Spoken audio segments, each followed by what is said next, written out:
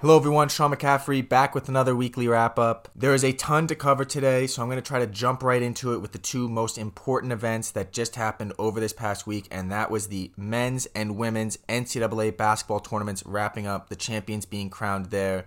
And jumping right into that, looking at the men's tournament, if you listen to my last one, you know I set the stage a little bit for that Final Four. And then that Final Four, obviously, that decides who's going to play in the national championship game. So looking at that first game, it was FAU, a 9 seed, versus San Diego State, a 5 seed, matching up. It was such a great game, a lot of back and forth. San Diego State, they jump out to a nice lead, but FAU brings it back and goes up by as much as 14. However, San Diego State, they bring it back themselves. Game about to end. It's 71-70. Less than 10 seconds left. San Diego State, down 1, gets the ball. Mid-range jumper as time expires. San Diego State, they win the game 72-71. An absolutely electric finish. A ton of fun to watch that game. San Diego State obviously moves on to the championship game. Now looking at the other side there, who is going to be playing San Diego State in the championship? It was between UConn, a 4 seed, Miami, a 5 seed.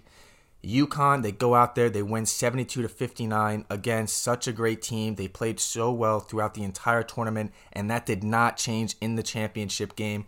UConn, your men's NCAA basketball national champions. UConn, they beat San Diego State 76-59 in that national championship game. They beat every single team in the tournament by double digits. They played so well. They might have been a 4 seed, but they played like a 1 seed. I don't think there was a single team in the tournament that could have beat these guys with the way they played. Once they got a lead, they were not going to let it go. They deserve to win the championship. That's UConn's 5th national championship. They've really kind of cemented the basketball program as a blue blood basketball program up there with the elites. So congrats to them on their 5th national championship. And looking over at the women's side, that final right there, this was a ton of fun this year, the women's tournament. And looking at the championship game, it was LSU, a 3 seed, versus Iowa, a 2 seed. LSU, they win the game 102-85. Honestly, wasn't a very competitive game. Despite the fact that Iowa actually came in as the favorite, LSU just went out there and just demolished them. Now, really, where the controversy comes here, where the national storyline is coming out of this one, isn't even necessarily about the result of the game. It's about the controversy between Caitlin Clark and Angel Reese.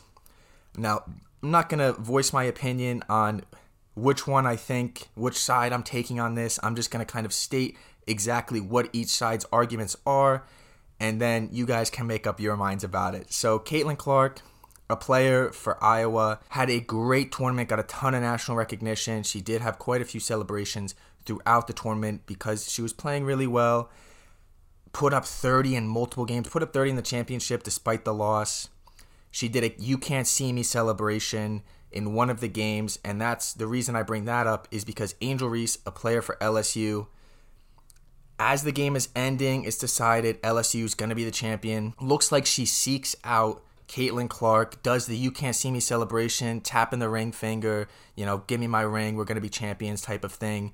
The people who are on kind of the Caitlin Clark side say what Caitlin Clark was doing earlier in the tournament, that was just a celebration, maybe at most a mild bit of a taunt. But what Angel Reese did in that final, that was just outright taunting. That was poor sportsmanship. That was being a winner.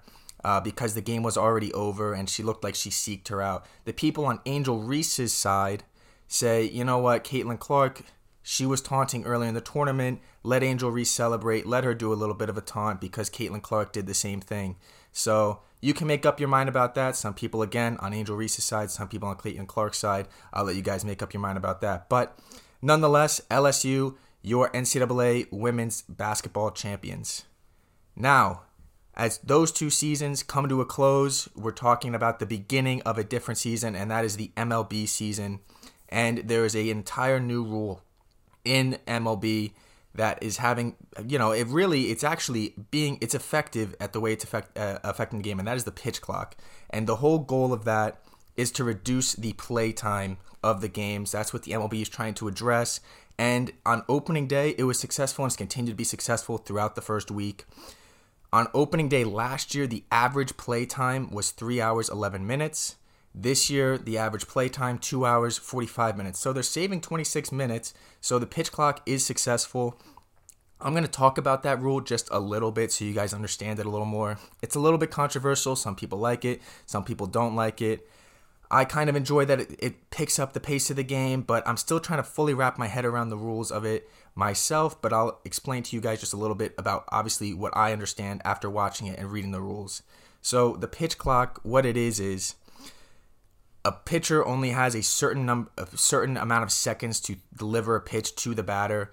If the pitcher does not deliver that pitch in the allotted amount of time, and the allotted amount of time is different, so to explain, those are just allotments really quickly. In between batters, it's 30 seconds. If there's nobody on base, it's 15 seconds for a pitcher to deliver a pitch to a batter.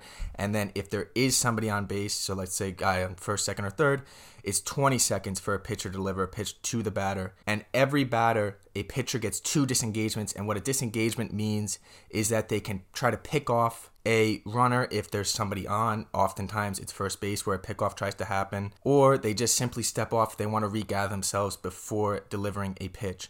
Now, if a pitcher does not deliver a pitch in that certain amount of time, it's automatically a ball for the batter. And if on the other side of that though, if a batter is not in the batter's box at a certain amount of time left in the pitch clock, it's automatically a strike for them. And then also quickly looking at that disengagements piece of it, a pitcher only gets 2 disengagements per batter, and then the third one, they have to pick the guy off if they decide to disengage. And if not, it counts as a balk. And what a balk means is a guy gets a free base. So if he's on first, he gets to move to second. So really ups the stakes to the game a little bit with obviously this massive rule change. But the whole goal of it is to pick up the pace of play. That's been successful to this point in the season. It seems like people like it. We'll see, again, how it goes. It's so early in the process of this pitch clock. It's tough to tell. But so far, they've been successful in achieving that goal of reducing the play time. Now, I promised you guys last week I was going to talk about a little NBA, NHL action, and I'm talking about that right now. So, looking at the NBA, again, that regular season coming to a close. To quickly talk about the top teams in the Eastern Conference, it's the Bucks, Celtics, and Sixers in that order currently on the standings right now.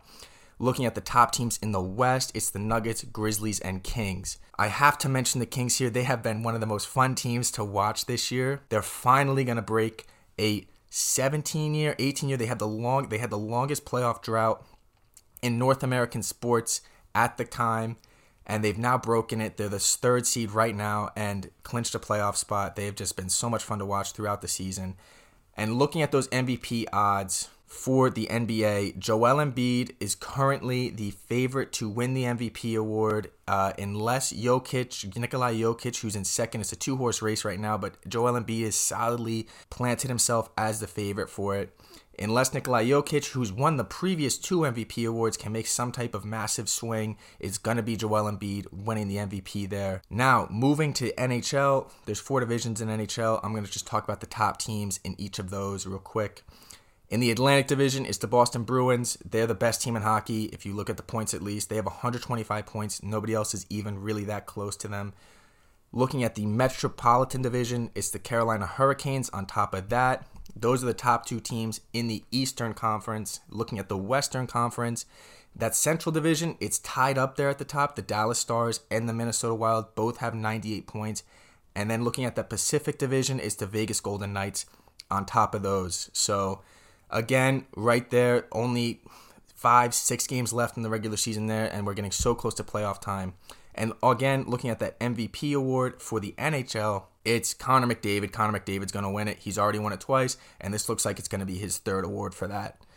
Now, looking ahead to next week, again, NBA, NHL, those regular seasons are about to wrap up. Another whole week of MLB baseball, and this coming weekend is the Masters, which is played at Augusta National. It's probably the biggest golf event of the year. I'm excited to watch that. I'm excited for another week of a ton of sports action. I hope you guys are too. This was Sean McCaffrey with the Weekly Wrap Up.